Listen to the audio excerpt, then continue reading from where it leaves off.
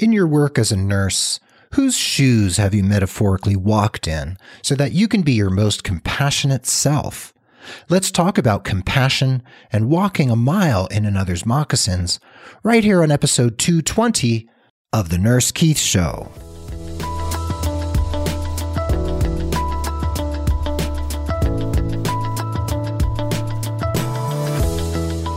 Hello and welcome to The Nurse Keith Show. I am so grateful you're here, whether it's your first time tuning in or you've actually been hanging out with me here on the airwaves for months or years.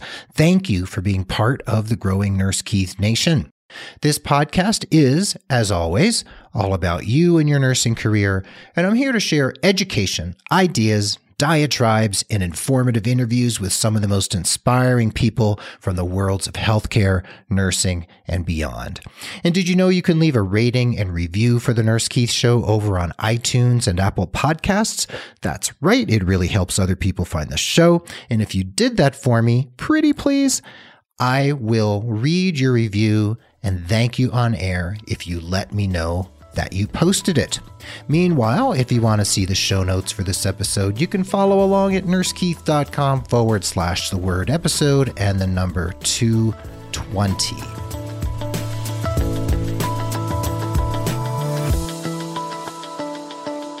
As nurses, we're often in the mode of doing. We hang IVs, we check vital signs, give treatments, dole out medications, do home health and hospice visits, and we tend to multiple tasks, whether in the acute care setting, the nursing home, patients' homes, schools, wherever you happen to be working as a nurse. And when we're doing those tasks, we're generally wearing our metaphoric and literal nursing shoes. So in the midst of the tasks that you need to tend to throughout your shift, a patient might voice a complaint, a concern, a worry. They might verbalize or demonstrate anxiety. And depending on the general trajectory and tenor of your day, that patient's needs are either going to draw you into empathic conversation, or conversely, they can cause you stress, impatience, and maybe sometimes even exasperation. When you're busy, when you're overwhelmed, a patient's emotional frailty and neediness might be the last thing that you feel you can handle. And in those moments of impatience and stress, you're certainly wearing your nursing shoes, the literal ones or the metaphoric ones, and although those shoes may generally come laced with compassion, and that is a pun that is certainly intended, is your store of compassion always open for business, or are you not always able to be as present as you'd like to be? At this point in the 21st century healthcare milieu, whether you're in acute care or not, staffing issues, overwork, stress, anxiety, all of these issues come to bear. And I hear stories from nurses from all over the world and from all walks of the nursing profession and people outside of the nursing profession as well. So say you're working on a med-surg floor and you have a patient who's being prepared for surgery. You have a lot of things to do and so much documentation to take care of between the IV alarm, the I&O sheet, the other call bells that won't stop ringing, the folks that you have to supervise and help to get their work done, CNAs, aides, etc., the constant feeling that you just can't keep up. Your patient begins to tell you how frightened she is about the surgery. She looks at you beseechingly, imploringly, and you have a choice to make at that moment. Do you brush her off, ignore her pleading, her frightened eyes, and do you run down the hall to your next patient?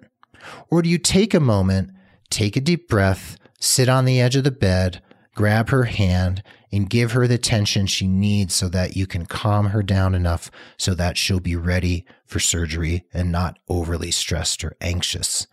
I'm sure you can think of moments where a patient wanted something from you and the last thing you wanted to do was heed their request. You're probably pulling your hair out in that moment, and maybe you've even turned your back on a patient and rolled your eyes or sighed either audibly or inaudibly. The patient can pick up on these sorts of cues sometimes, even if they can't see or hear what you're doing, they can sense it in you.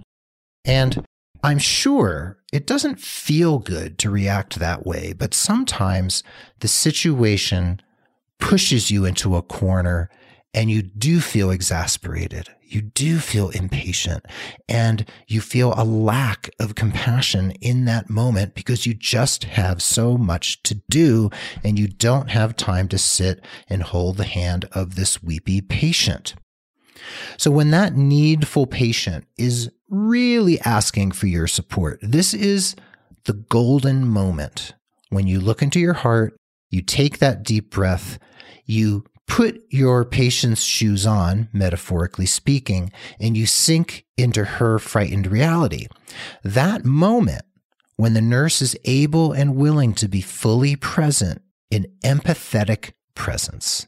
This is the moment when the patient's shoes are on your feet and you yourself feel the squeeze and the discomfort of her pain and her confusion. Now, if you've been a patient before, and I've had several surgeries over the last few years, I've been in the ER several times, et cetera, you probably know what it feels like when you feel that you're not being listened to, or it's very obvious that you're not being listened to. That is no fun. And the wearing of others' shoes can be the moment where the seed of compassion in action is sown in your heart. And it's a seed worthy of watering, whether it's watered with your tears or just by the simple act of being present and listening. Several times on this podcast, I have mentioned a film. It's by Mike Nichols, famous director, and it is called Wit, W-I-T, and it stars Emma Thompson, the very famous British actress that you might be very acquainted with. If you're not, definitely look up Emma Thompson. So in Wit, Emma plays a very high-level, PhD-level professor, a philosopher, who lives in her head and is very rough on her students and the people around her, very demanding, very exacting, and she contracts a very severe form of metastatic cancer. Now, she doesn't appear to have any friends, doesn't appear to have any family, and when she's admitted to the hospital ward, her oncologist decides that she is going to be his guinea pig for a particular chemotherapeutic agent. Now, it hasn't really been used with many people, and he convinces her that this is a good idea. What happens in the course of this film, which was actually a play first, and the film is actually staged very much like a play with only one or two scenes within the whole scenario. What happens is that Emma begins being treated as basically a sack of potatoes lying on the bed that they're just poking and prodding. So when the oncologist comes in with the residents and the interns and the medical students, they're all gathered around her bed and they talk as if she's not even there. And when she does try to voice anything, it's not really heeded, whether it's her symptoms, her fears, her concerns, her utter ire at being treated like an inhuman person, an inhuman object. And, of course, the only person in the entire play who treats her with any level of empathy and compassion is, you guessed it, the nurse. She and the nurse make quite a connection, and the nurse does her best to protect Emma from the inhumanity of the way in which she's being treated. Even though she's, quote unquote, a lowly nurse, she is able to be the compassionate presence that Emma needs, even though the doctors, interns, and medical students are still running roughshod over Emma throughout her suffering and pain during the course of this experimental treatment. So while nursing is frequently task-based, of course, like I mentioned a few minutes ago, it's also a path of deep and abiding compassion. That compassion can be heart-centered, it can be spiritually oriented, but that compassion needs to be there in order for the nursing to be truly nursing care.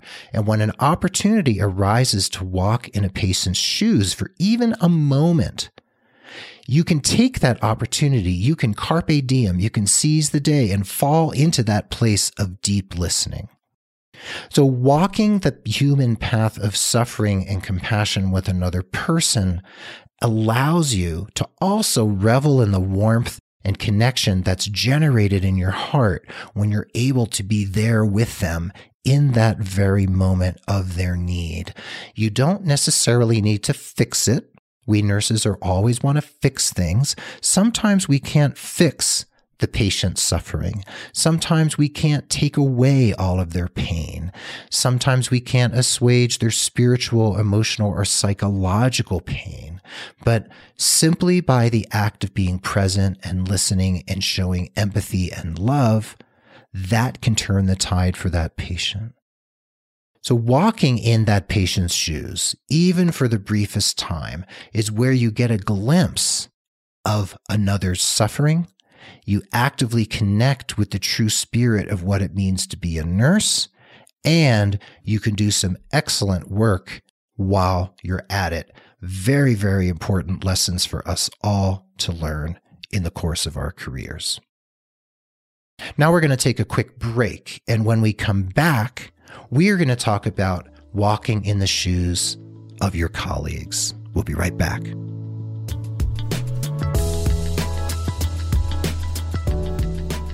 So now we're going to take a pause for the cause for just a moment. Please consider becoming a patron of the Nurse Keith Show, just like other listeners who value the show so much that they want to give just a little bit each month to support the work we're doing here. When you pledge, you not only get the satisfaction of helping produce and support the show, you also get some pretty nifty premiums and gifts directly from yours truly. Just head over to patreon.com/Nurse Keith to read all about it. That's patreon.com/Nurse Keith. Also, please consider signing up for my newsletter at nursekeith.com so that you can receive my bi-weekly message just for you. Finally, if someone you know could benefit from career coaching with me, please consider referring them. And if they become a paying client, even if they do one session, you'll receive credit for 1 hour of coaching with me, and there's no expiration date on that credit, and you can keep it in your back pocket until you need it most.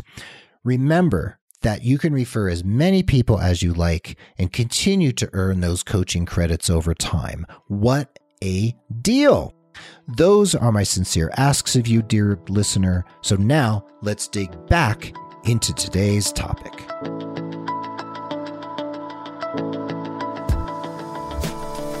And welcome back to the Nurse Keith Show, episode 220. Remember, the show notes are at nursekeith.com/the word episode and the number 220. Before the break, we were talking about walking a mile in the shoes of a suffering patient. We talked about the task-based notion of what nursing is. However, we also talked about the emotional, psychological, spiritual, supportive nature of nursing that we just can't ignore even when we're in pain, even when we are ourselves suffering because we're working so hard, working harder than we actually should, and maybe not even providing the care we were trained to provide because we just don't have the time and energy to do so. In the second half of the episode, I want to talk about compassion for your fellow colleagues. We all know that bullying, incivility, and aberrant behavior are rampant in nursing. They are a scourge on our profession. People like Dr. Renee Thompson and her Healthy Workforce Institute are really working diligently around the United States and beyond to eradicate bullying, and it is a heavy lift, let me tell you. Despite the difficulties that happen within nursing, You might be treated poorly by fellow nurses. You might be chewed out by a surgeon or a doctor. You might have a conflict with the case manager, or you might have a conflict with the physical therapist or occupational therapist, or maybe even the housekeeping team because you're in their way or whatever. We always need to go back to this idea of walking in another's shoes. When that housekeeping team comes through and you have made a mess that you could have cleaned up yourself, but you left for them, what is it like for them to come in and see that the nurse threw stuff on the floor because she knew that housekeeping was coming and she didn't really need to pick it up? What is it like for the surgeon who is under just incredible levels of stress? Did you know that one doctor commits suicide every day in the United States? More than 400 doctors a year are estimated to take their own lives every single calendar year. As far as nurses, we don't really have numbers, but I think the numbers are there as well. Maybe not as high as doctors, but who knows? Anyway, I digress. What is it like for that surgeon to have to walk into that surgical suite, look down at this open wound, this vulnerable person, this heart in that surgeon's hands, perhaps during open heart surgery? What is it like for the surgeon to do that? Many of us, including myself, see surgeons as being sometimes less than human. Now, they're not necessarily sociopaths, but some do display sociopathic behavior. But if you were a surgeon, would you want to be emotionally connected with this patient whose body you're cutting open and digging your hands into in order to solve a problem or cure them? Not necessarily. And I think that's one reason why the patient's face is often screened off from the surgeon so he or she cannot see the patient's face during the surgery. And I also think that's one reason why, perhaps other than sterile technique, it's helpful to cover the rest of the body so the only thing the surgeon sees is the thing that he or she is actually doing surgery on. If you place yourself in that surgeon's shoes, a frightening thought I know, for even a couple moments, what is it like for that person to do what they do? How painful is it? What does that person need to turn off in order to actually be present in that moment? Could you do what they do? And if you could not do what they do, can you understand what it feels like to do that thing? And are you willing to give that surgeon the benefit of the doubt that he or she is actually a good person? Maybe they're a little curt. Maybe they're a little antisocial. Maybe they seem to be somewhat sociopathic, not psychopathic, just a little sociopathic. And can you see that person through the lens of compassion? Now, I mentioned bullying a few minutes ago. You might have a surgeon who's a bully. That's no fun. And that definitely strips you often of your compassion for that person because they're not showing compassion for anyone else. The same goes for a fellow nurse. If your fellow nurse is a bully, if your fellow nurse teases and gives a difficult time to other colleagues or to yourself, if that bully encourages others to be bullies or to be uncivil as well, that rubs you the wrong way. Can you feel compassion for that bully? Maybe, maybe not. You can try to look deep within that person. Are they injured themselves? Are they hurting? Have they been bullied themselves? And are they just projecting that out onto the people around them? Now, that doesn't condone their behavior, but being able to see the underlying issues there, if you can discern them at all, might trigger some compassion in you, maybe not. Now, when the physical therapist comes down the hallway and he's totally stressed, he speaks very curtly to you. He gives you a hard time about one of the patients that you're sharing, and you feel terrible about that interaction. Now, you can go up to that PT and say, hey, you're not treating me very well. This is terrible. You need to buck up and you need to treat me with respect. You could say that.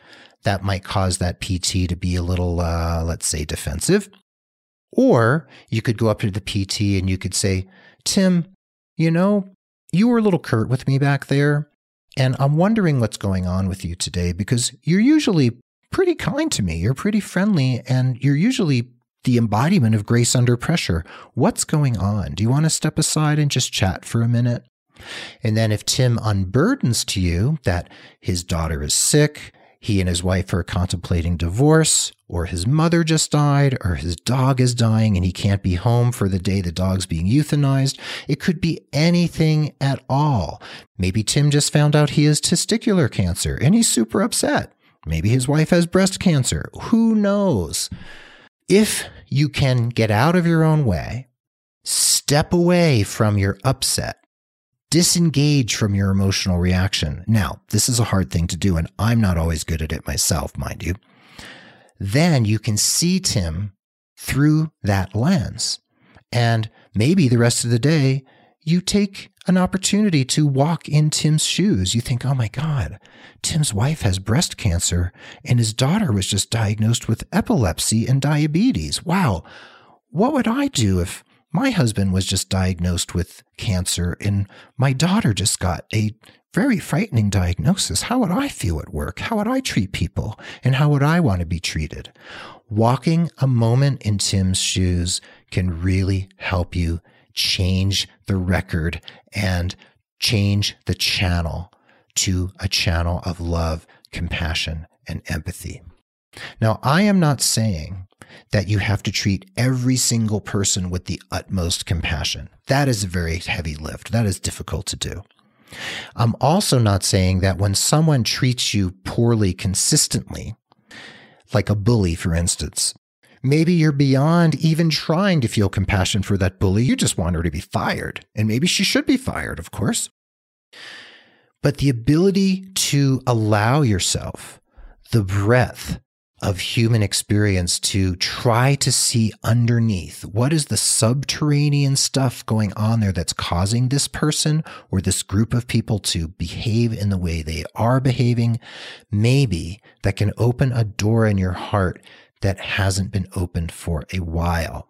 Maybe there's certain heartstrings that will be plucked that will wake you up to a different reality and a different way of being. On this episode, all I'm trying to do is say that walking in another's shoes, even for a moment, can open your eyes. It can open something new in your heart. It can teach you something about human nature, about others, and also about yourself. You know, I'm not really a religious person, but to quote Jesus from the Bible, Jesus said something about treating others as you would have them treat you. So as you walk through your days, look at the people around you. Imagine that grumpy nurse over there with a husband with a new terminal diagnosis. Is that what's going on with her? Maybe she and her husband just had a fight this morning. And that PT over there who seems very disconsolate and has his head in his hands on the desk, what if you went over, brought him a glass of water, and put your hand on his shoulder and said, "Hey, Joseph, what's going on? Do you need a minute? Do you want to chat?"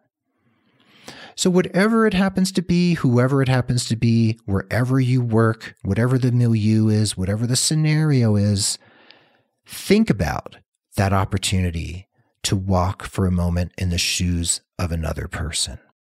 You know, just yesterday here in Santa Fe, I was coming out of the pharmacy over by Trader Joe's downtown, and there was this young man, shirtless, sitting on the sidewalk in the heat, under the shade of the portal there outside of Trader Joe's with a dog. Someone had brought some water for the dog. Someone had given the young man a sandwich, and I could see that he was really needy. And I thought, oh my God, that could be me. There, but for the grace of God, go I. And I had some groceries in a bag, and I leaned down. I said, "Hey, would you like a cold drink?" And I pulled a cold drink out of the bag and handed it to him. And he said, "Oh my God, God bless you." And I said, "I don't have anything for your dog, but here's an energy bar and a granola bar. Maybe that'll help you get through the afternoon." He said, "Oh my God, thank you so much. God bless you." And we shook hands and I walked away. Now, I didn't necessarily change that gentleman's life. He's 19-year-old or 20 years old and has obviously had a hard time and has hit some very difficult straits in his life. I didn't change the course of his life, but for a moment, I saw him through the eyes of compassion and realized here's a suffering human being, and his dog was obviously suffering as well. And I did what I was able to do in that moment to assuage his suffering, even just for the minute that it took for us to interact. And maybe he could slake his thirst, take care of his hunger a little bit with the energy bar and the granola bar, and he could feel just a tiny bit cared for in a world where he might feel rejected, where he might feel that he just does not belong and that he is shunned by society and maybe even by his family. So that's just an illustration of the compassion that can well up within you when you allow your heart to open, when you allow yourself not to harden against the difficulties faced by another.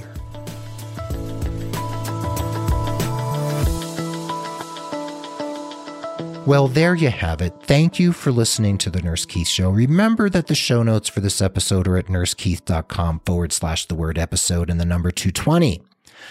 I want you to feel uplifted and empowered, and I want you to take inspired action every day in the interest of your personal and professional satisfaction and happiness. And if you head over to nursekeith.com to the resources drop-down menu, you will find jobs from reload.com and ZipRecruiter. You'll find OpenMD, which is a wonderful search engine to find the best evidence-based information that you need for your practice, and lots of other great resources, including Resume Genius, where you can purchase resume templates and work on them on your own, and maybe even have me help you once you've done that piece of the process. Head over to nursekeith.com and check out the resources. The Nurse Keith Show is edited and produced by Tim Hollowell and his team at thepodcastinggroup.com, and Mark Capispisen is our social media ringmaster. Please tune in again and again as we continue to explore how to powerfully elevate your life, career, and your personal growth into your very own stratosphere. Be well, dig deep, seek joy, keep in touch, and this is Nurse Keith saying adios compassionately. Until next time, from beautiful, sunny, and quite hot today, Santa Fe, New Mexico. See you soon.